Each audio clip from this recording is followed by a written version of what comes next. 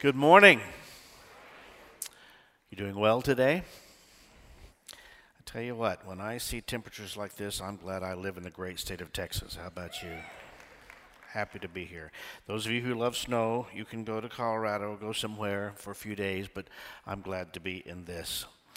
Last week at this time, we were right in the middle of 2 nights of performance of the Christmas concert, and a glorious concert it was. Do you agree with that? Thank you, Pastor Brent and the music department again. And I have to say, hearing all those Christmas carols and others that I've heard this week stirs up incredible memories in my mind and in my heart. And in all my years of music production, if there is a Christmas carol or Christmas hymn that I did not arrange at some point, I can't imagine what it would be. I even have put my arranging pen to really significant Christmas songs such as Frosty the Snowman, Rudolph the Red-Nosed Reindeer, Sleigh Bells, Sleigh Ride, Silver Bells, All the Bells, Grandma Got Run Over by a Reindeer, I Want a Hippopotamus for Christmas, All I Want for Christmas is My... Right, and I Saw Mama Kissing Santa Claus. I was just trying to be a blessing to the church, folks. That's all I was trying to do. One thing, though, that is true, when it comes to the lyrics of the song, you got to get it right. Now, if you grew up in the church like I did, there were probably many hymns that you heard and you probably misheard some of the lyrics. There's lots of stories about how that happened. But I got to tell you, as a musician and both as a pastor, when it comes to the lyrics of the song, you just got to get it right. It reminds me of what happens when things don't go well.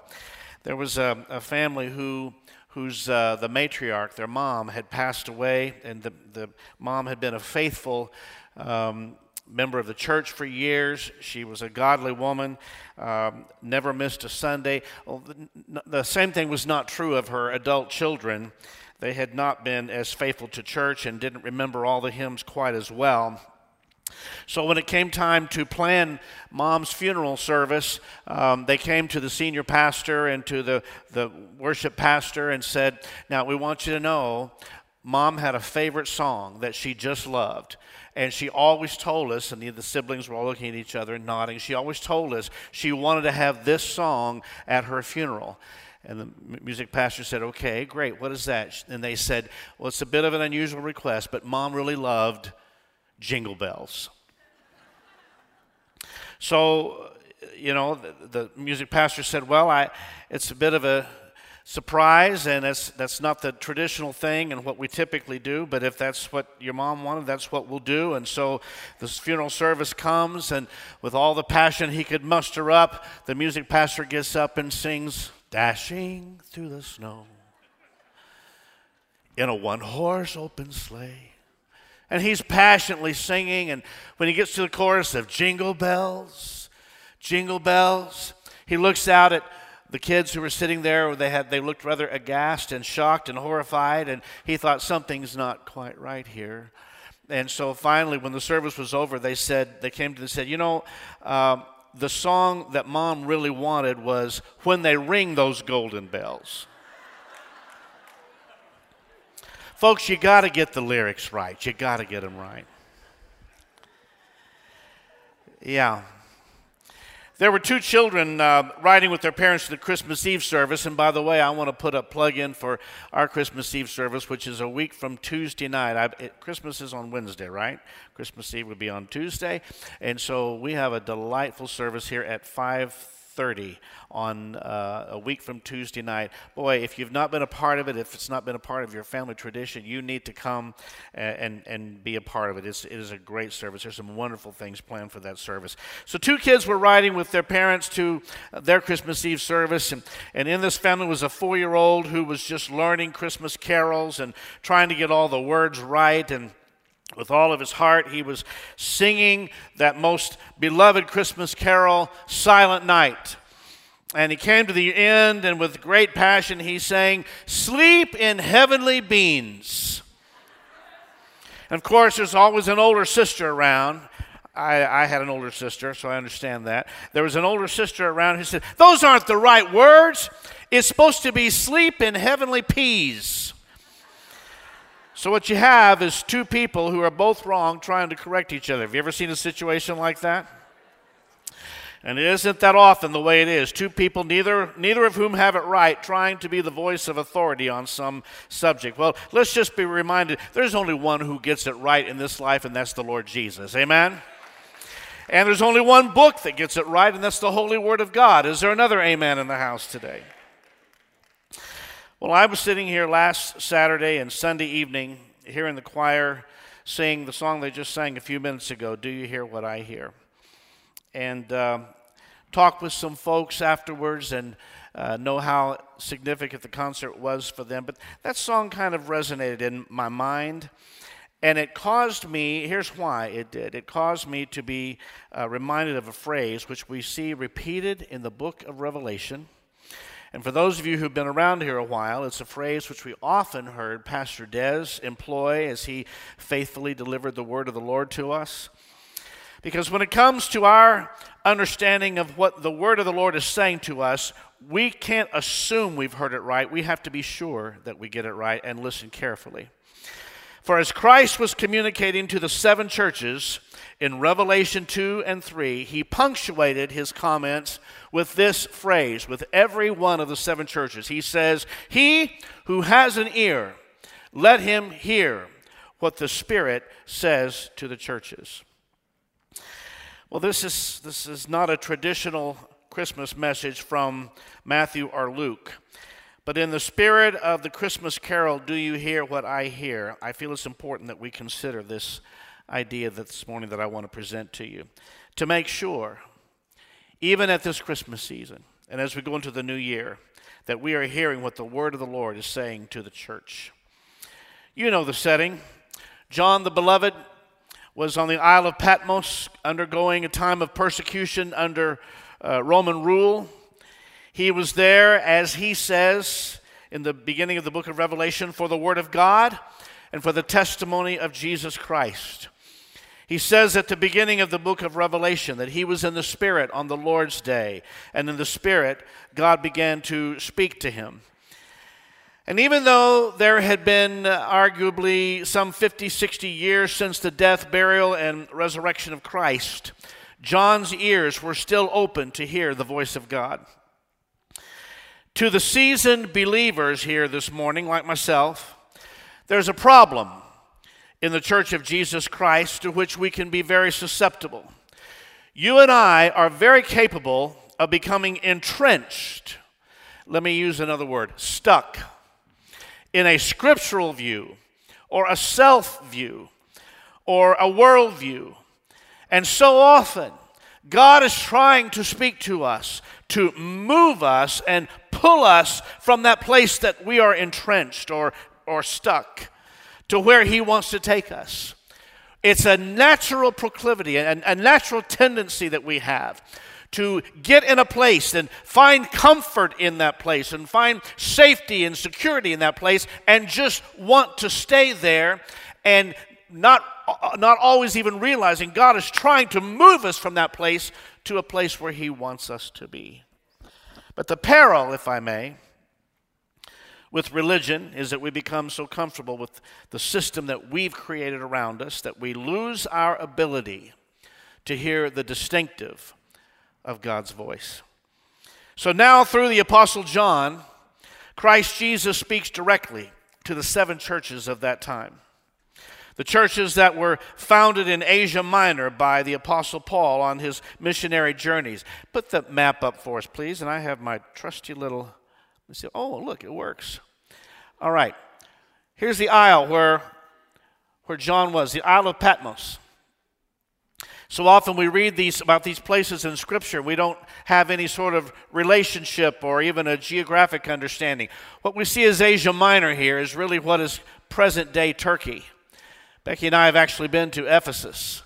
And here are the seven churches established by the Apostle Paul all together. And I want to quickly run through and see what the Lord has to say to us, to that which was said to the churches when he said, "He who has an ear, let him hear what the Spirit says to the churches, because every one of these churches received this statement.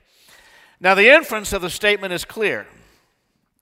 There are people in every situation and in every church who can no longer hear the voice of God. With these letters to the 7 churches, in some cases, he is approving the direction of something he's about to do if people can still hear it.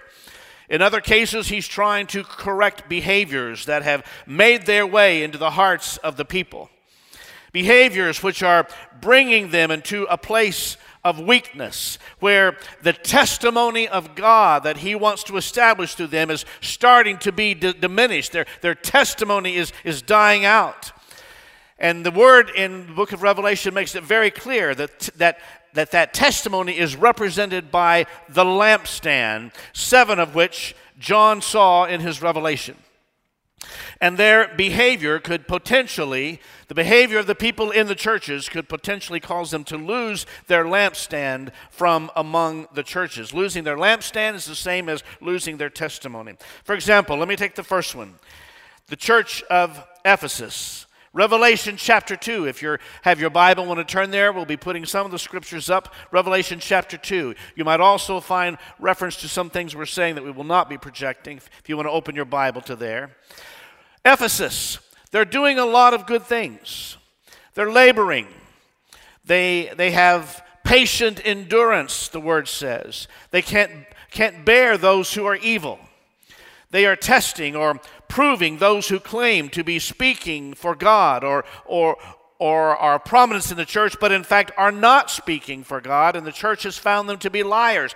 Ephesus has been good at confronting these things. They have persevered. They have patiently suffered for Christ. And for the name's sake of Christ, they have not become weary. All of these are good things which they are being credited. But Revelation 2 verse 4 says, "Nevertheless, I have this against you, that you have left your first love." This references, when he says first love, this references their love for Christ and their love for each other, for God's people. "Remember, therefore, from where you have fallen." Look how far you have fallen, he says. You've done all these good things, but you've left your first love. And look how far you've fallen. So he says, repent, turn back, and do the first works, or else I will come to you quickly and remove your lampstand from his place, unless you repent. In other words, your testimony will be lost unless you repent. Bethesda, let me ask you something. I've had to ask myself the same thing this week. Do you remember when you first came to Christ? Do you remember? Raise your hand if you remember. First coming to the Lord Jesus. Remember how you loved him? I was a small child when I surrendered my life to Jesus. I could take you to the exact spot. I could take you to the room. I could almost take you to, if the chair was there, I could take you to the chair where I literally surrendered my life to Christ. You know, if you're like me, when you first met the Lord, you probably didn't even know there was such a thing as the book of Ezekiel, did you? Didn't know that. But here's what I did know. I did know that Jesus had died for me. I did know that he had forgiven me, and I had the promise of forgiveness of sins. I certainly knew that his Holy Spirit had come and touched me in a way that was nothing I had experienced before. I sensed, even as a small child, his presence and the presence of the Holy Spirit. And I know this, you couldn't stop me from talking about him because I loved him. I was grateful for what God had done in my life, forgiven me of my sin. It wasn't a program, I just loved him. I wasn't under compulsion. I just loved him. It wasn't because my parents told me what I was supposed to do. I just loved the Lord.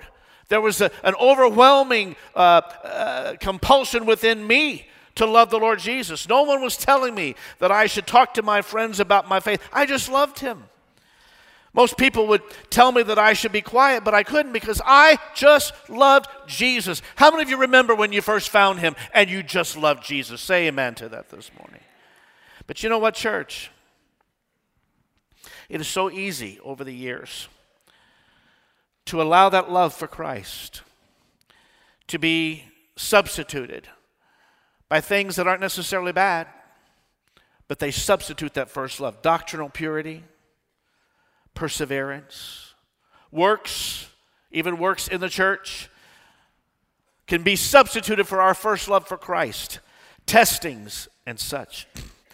And let's clearly understand that the Lord is not asking, speaking through John the Revelator, excuse me, He's not asking the church of Ephesus to give these good things up, these things that they're doing. Those are wonderful. He's not saying these are bad things that they're doing. But Bethesda, if our love for Christ is not at the foundation stone of who we are and what we do, then we might as well become a tape recorder with Scripture on it. Because there is no love of God in a tape recorder. And you know what? People who encounter us can see that and immediately know it. This is why it says, if you lose your love for me, which is to be above all else, then your testimony will be taken away. It is your lampstand will be gone. It will be removed. Because no one will be drawn to Christ through you if you have lost your love for Him. That first love, whatever it is that has replaced that, whatever it is that you have substituted it for, if you've lost the simplicity of that first love, no one is drawn to someone who just can rattle off Scripture. In fact, if you're like me, I find it rather annoying when I hear a preacher on the street. I'm glad they're doing something, but when they're just rattling off Scriptures, and yet there's not an ounce of love in their heart for the Lord, and not an ounce of love for His people. And though they think they're doing something quite profound, the Lord has long ago removed their lampstand. Jesus is saying loudly to the people of Ephesus, don't substitute a love for me with a love for works. Don't substitute a love for me with doctrine, which is a great thing. Clearly, doctrinal purity should be aspired to. But none of it can replace our love for Christ and His people. Bethesda, do you hear what I hear?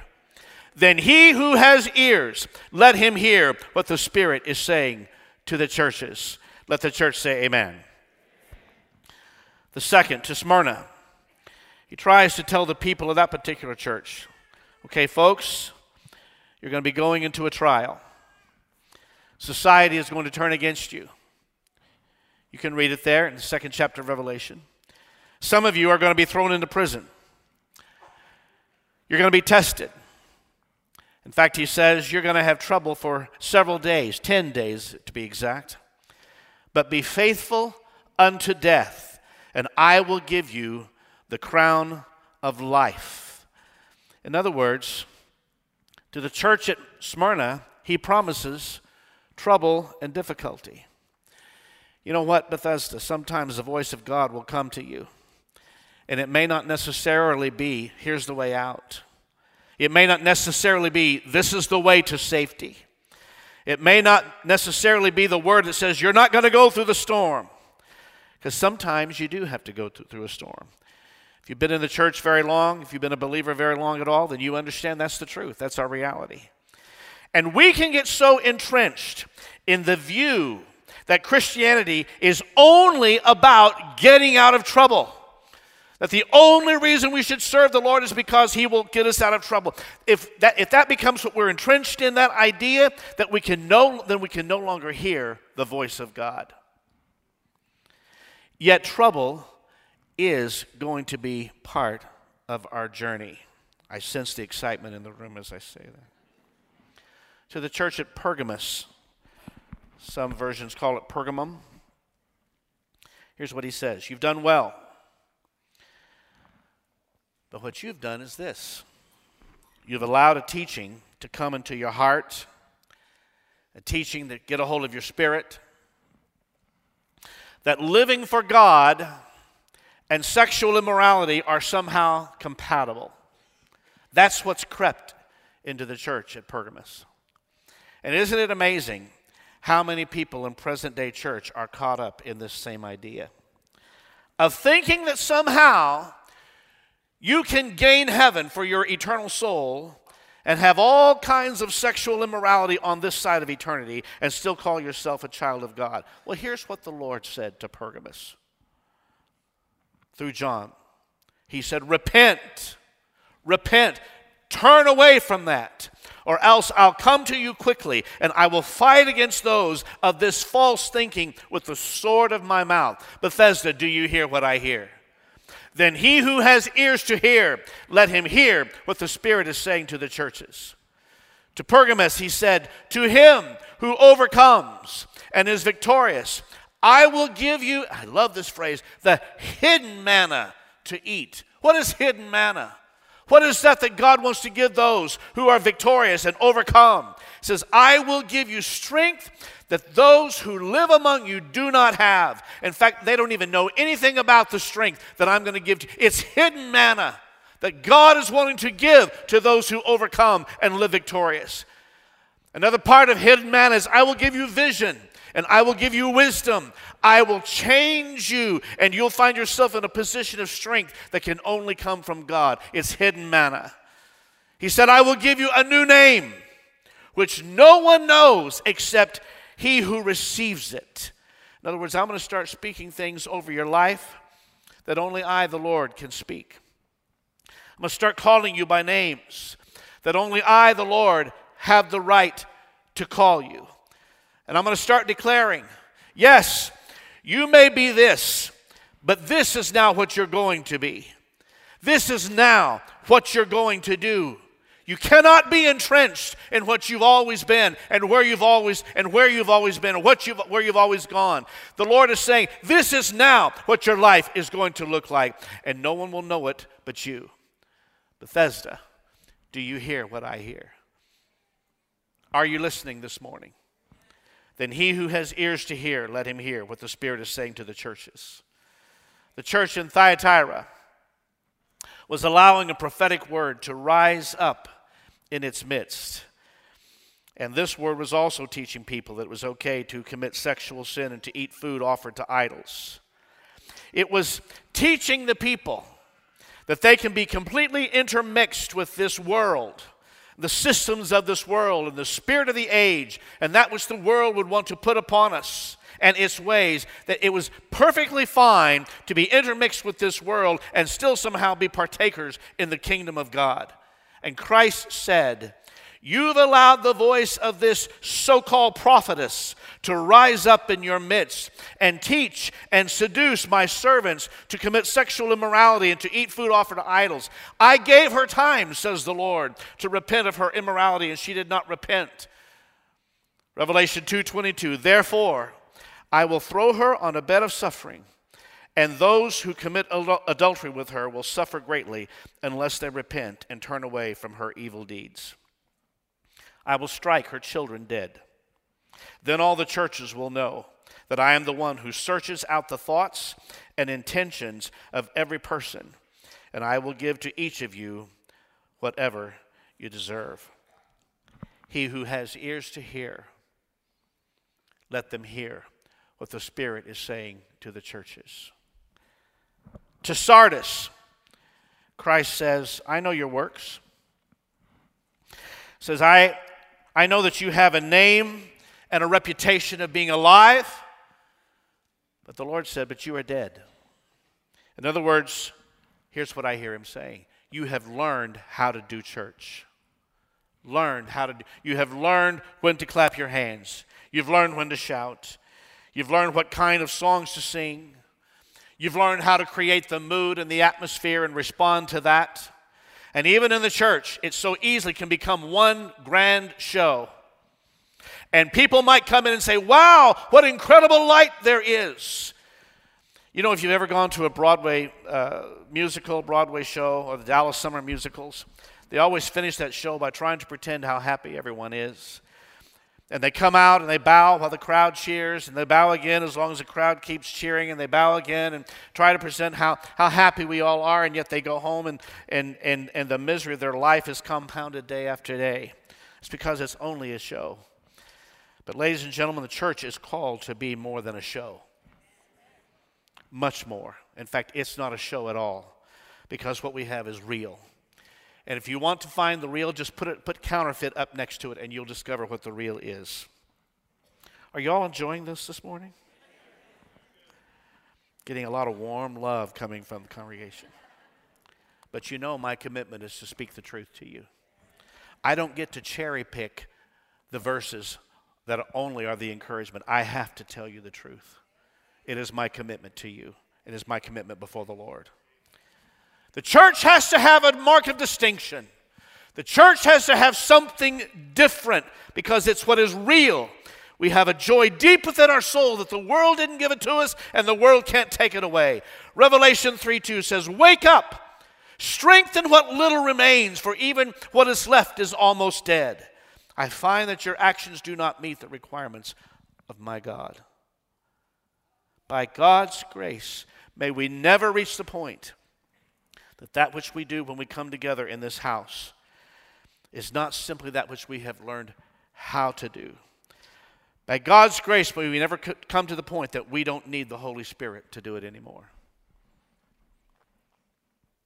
Pastor Des, I can't preach a sermon without referencing the man who had so much impact on my life, poured so much into me. He had a phrase that he would talk about. And at times it was difficult to understand. It was hard to quantify, hard to give shape to. But he would talk about those who are alive in Jesus, truly alive. And sometimes I would look at someone and I think, well, they're exuberant, but there's a difference in being exuberant. There's a difference in just knowing how to clap and shout at the same time and truly being alive, that it comes from a place deep within where God has touched you at the core of your being. He has changed you. He has given you new life. He's the one who's placed it inside of you. Let him who has ears hear what the Spirit is saying to the churches.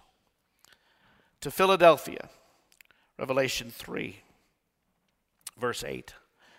I know all the things that you do, and I have opened a door for you that no one can close. I have opened a door for you that no one can close. You have little strength, yet you obeyed my word and did not deny me, Philadelphia. So look, I will force those who belong to Satan's synagogue, those liars who say they are Jews but are not, to come and bow down at your feet. They will acknowledge that you, Philadelphia, are the ones that I love. And then he finishes with them by saying, let him who has ears to hear, let him hear what the Spirit is saying to the churches. Can I just say, as I revisit this idea of being stuck or entrenched, we can sometimes become stuck or entrenched in our smallness, our lack of strength. Just believing that we are a person who's weak, and we get entrenched in that.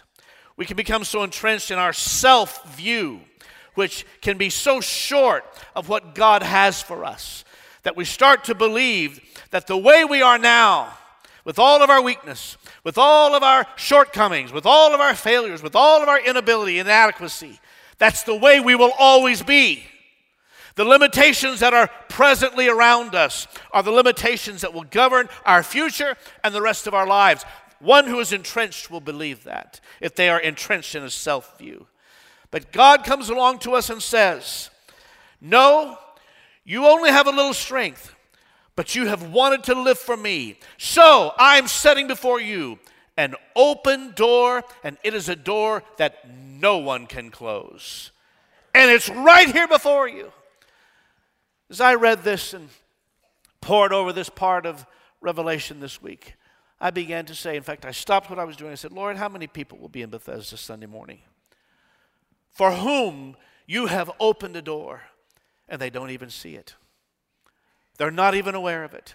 There's a door you have opened for them.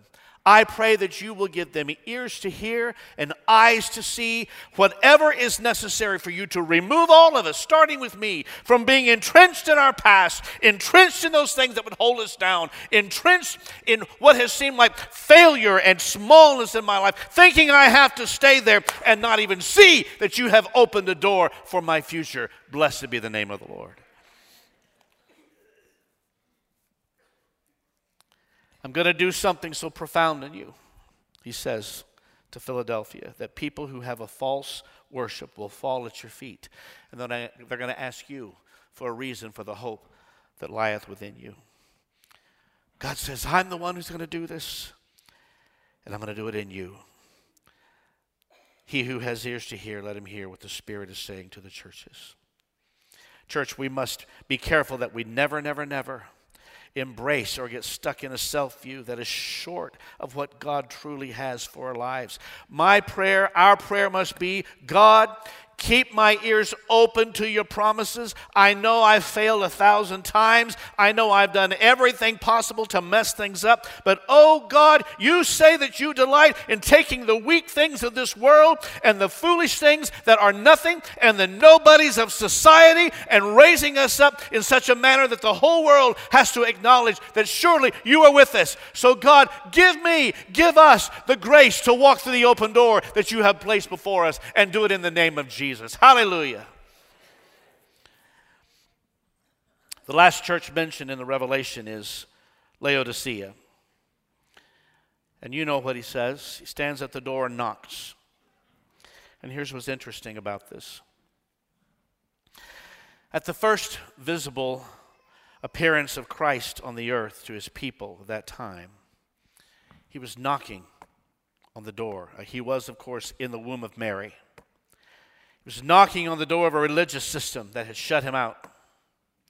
It had shut out the compassion of God. It had shut out the heart of God. And the movers and shakers of that time had all used their best influence to get the best rooms, the best meals. There was no place for Jesus. They were thinking, as long as I have food, a warm fire, a warm bed, and a place at the table, then everything, it seems, was as good for me as I could possibly hope it would be. And yet the Son of God was standing on the outside, knocking, as it were, on the door, trying to get in the midst of this world. But there's no room. So at the last church of Revelation, you still find him knocking at the door again. And not that many years later, here he is again knocking at the door of the New Testament church, who have done the very same thing that the people of God did when he first came into the world as a child. Revelation 3:17, here's what they said in the New Testament. I am rich. I have everything I want. I don't need a thing. But they didn't realize really that they are wretched and miserable and poor and blind and naked. In other words, what they were saying is, I have found in my religion, I have found security. I have been given of God enough wealth to get me through the days ahead. I've been given clothing, and I'm completely satisfied. So I don't really want anything to shake the religious place that I've crafted around myself. I don't want to be disturbed by it. I don't want human need to interfere with it. I don't want to give up my place at the table. I don't want to give up my warm bed. I don't want to give up my nice place at the fire, all for the sake of someone else. And then he closes out with Laodicea and says, he who has ears, let him hear. And here's what's interesting. He's no longer speaking to the church. You understand, in all the other churches, he appears to be in the midst of them, speaking to them. Some could hear him, some could not. But in Laodicea, nobody can hear him because he's outside, knocking on the door. And sad to say, Bethesda, I don't think they can even hear the knock, any more than they wanted to hear it in Bethlehem. You see, when churches use God for their own benefit, that's exactly what happens. They close them out completely. When they don't live for the sake of others, when all love is gone, we've lost our first love. When we don't live for the cause of Christ, we end up crafting walls and comforts and a scriptural view that is short-sighted. In fact, it completely misses the mark of the glory of God. Let me tell you, my prayer for Bethesda Community Church, my prayer for you, as well as my prayer for me, is simply this: oh God, give us ears to hear what you are saying to the churches. Would you say that with me? Oh God, give us ears to hear what you are saying to the church. Which means we're also saying this: God, if you want to correct us, then correct us, and we will listen and we will obey. God, if you want to speak to us, then speak to us and we will listen. If you want to take us to places of promise, then please take us there. If we need correction, obviously correct us. But oh God, don't ever let us become so routine in our Christianity and becoming cultural Christians that we become so dull of hearing that you're knocking at the door. You're saying something distinctive. You're saying something new. You're saying something fresh. You're trying to get us out of where we're becoming stuck and entrenched, and you're saying something. You've opened the door, and we don't even hear you knocking. God, don't ever let it be that you're outside and we've crafted something inside that we like better. Inside the walls that no longer has your heart, no longer has a love for you at its core, no longer has the benevolence of God to human need as its outreach, where we no longer have a love for truth, even when it's hard to hear, like this morning, which takes us out of our own weakness and into truth takes us out of our own weakness and into the strength of God. If we reduce ourselves to that point, dear ones, it is a fraudulent testimony, and we run the risk of losing our lampstand. Even though God has given to the church a window into the world and given the world a window to the church, here's what is still true today. This has not changed in 2019. People are hungry and looking for the truth. You know I'm telling you the truth, right? People around you are hungry and looking for the truth. People sitting in this room this morning are hungry and looking for the truth. But the question that I have for us this morning is this. Brent and Gerard, would you come and help me? What will they find when they come in? What's going to be here for them? Is it going to be real? Is it going to be true? Are we able to be confronted in our fellowship by a holy God? Are we able truly to allow God to speak to us uniquely, distinctively to us with what He needs to say to us? Can the Holy Spirit speak here? Can we be brought out of our immorality into a love of truth, into a love of purity, into a love and a life of holiness? Bethesda, the hour is late, the time is short, and the need is great. And the reality is this, and I'm astonished by it every day. People are now coming into this house from many nations. People are coming looking for truth, and they're looking for a word from God. Just the people who attended the concerts last weekend, the ones I was able to pray with. Many are for the first time coming to a knowledge of the Lord Jesus Christ. But here's what they're looking to see out of us. Are these just Christians who have become stuck in their Christian culturalism? Are these people who are just stuck in doing the church thing and doing the religious thing? Or is there really a people who truly love each other? People who really get along and truly people who really love God? Is their Christianity real? Is their love for God real? Is it made manifest? Can it be seen? Is this really in Bethesda a taste of heaven? Do you realize, Bethesda, God has brought multiple nations into one house here? One house? Now let me broaden this for you. I texted Pastor Will last night. In one Spanish service, there are at least 13 nations just represented in the Spanish congregation. So I got to counting last night.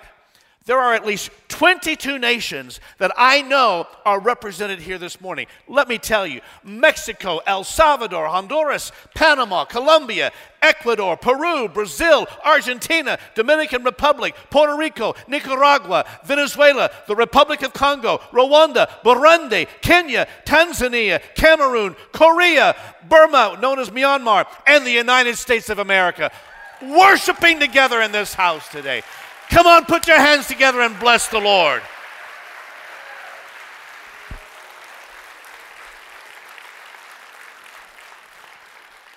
And should we not ask ourselves the question, is there not a divine reason for it? Is it possible the Lord has done this? Certainly wasn't my idea. I just responded to what the Lord began to do. You know that's the story. When I see that, and I had not really seen the magnitude of at least 22 nations worshiping in this house on Sunday, I had to go, whoa. It took me off guard. And I began to sense, Lord, you are doing something unique. You are doing something special.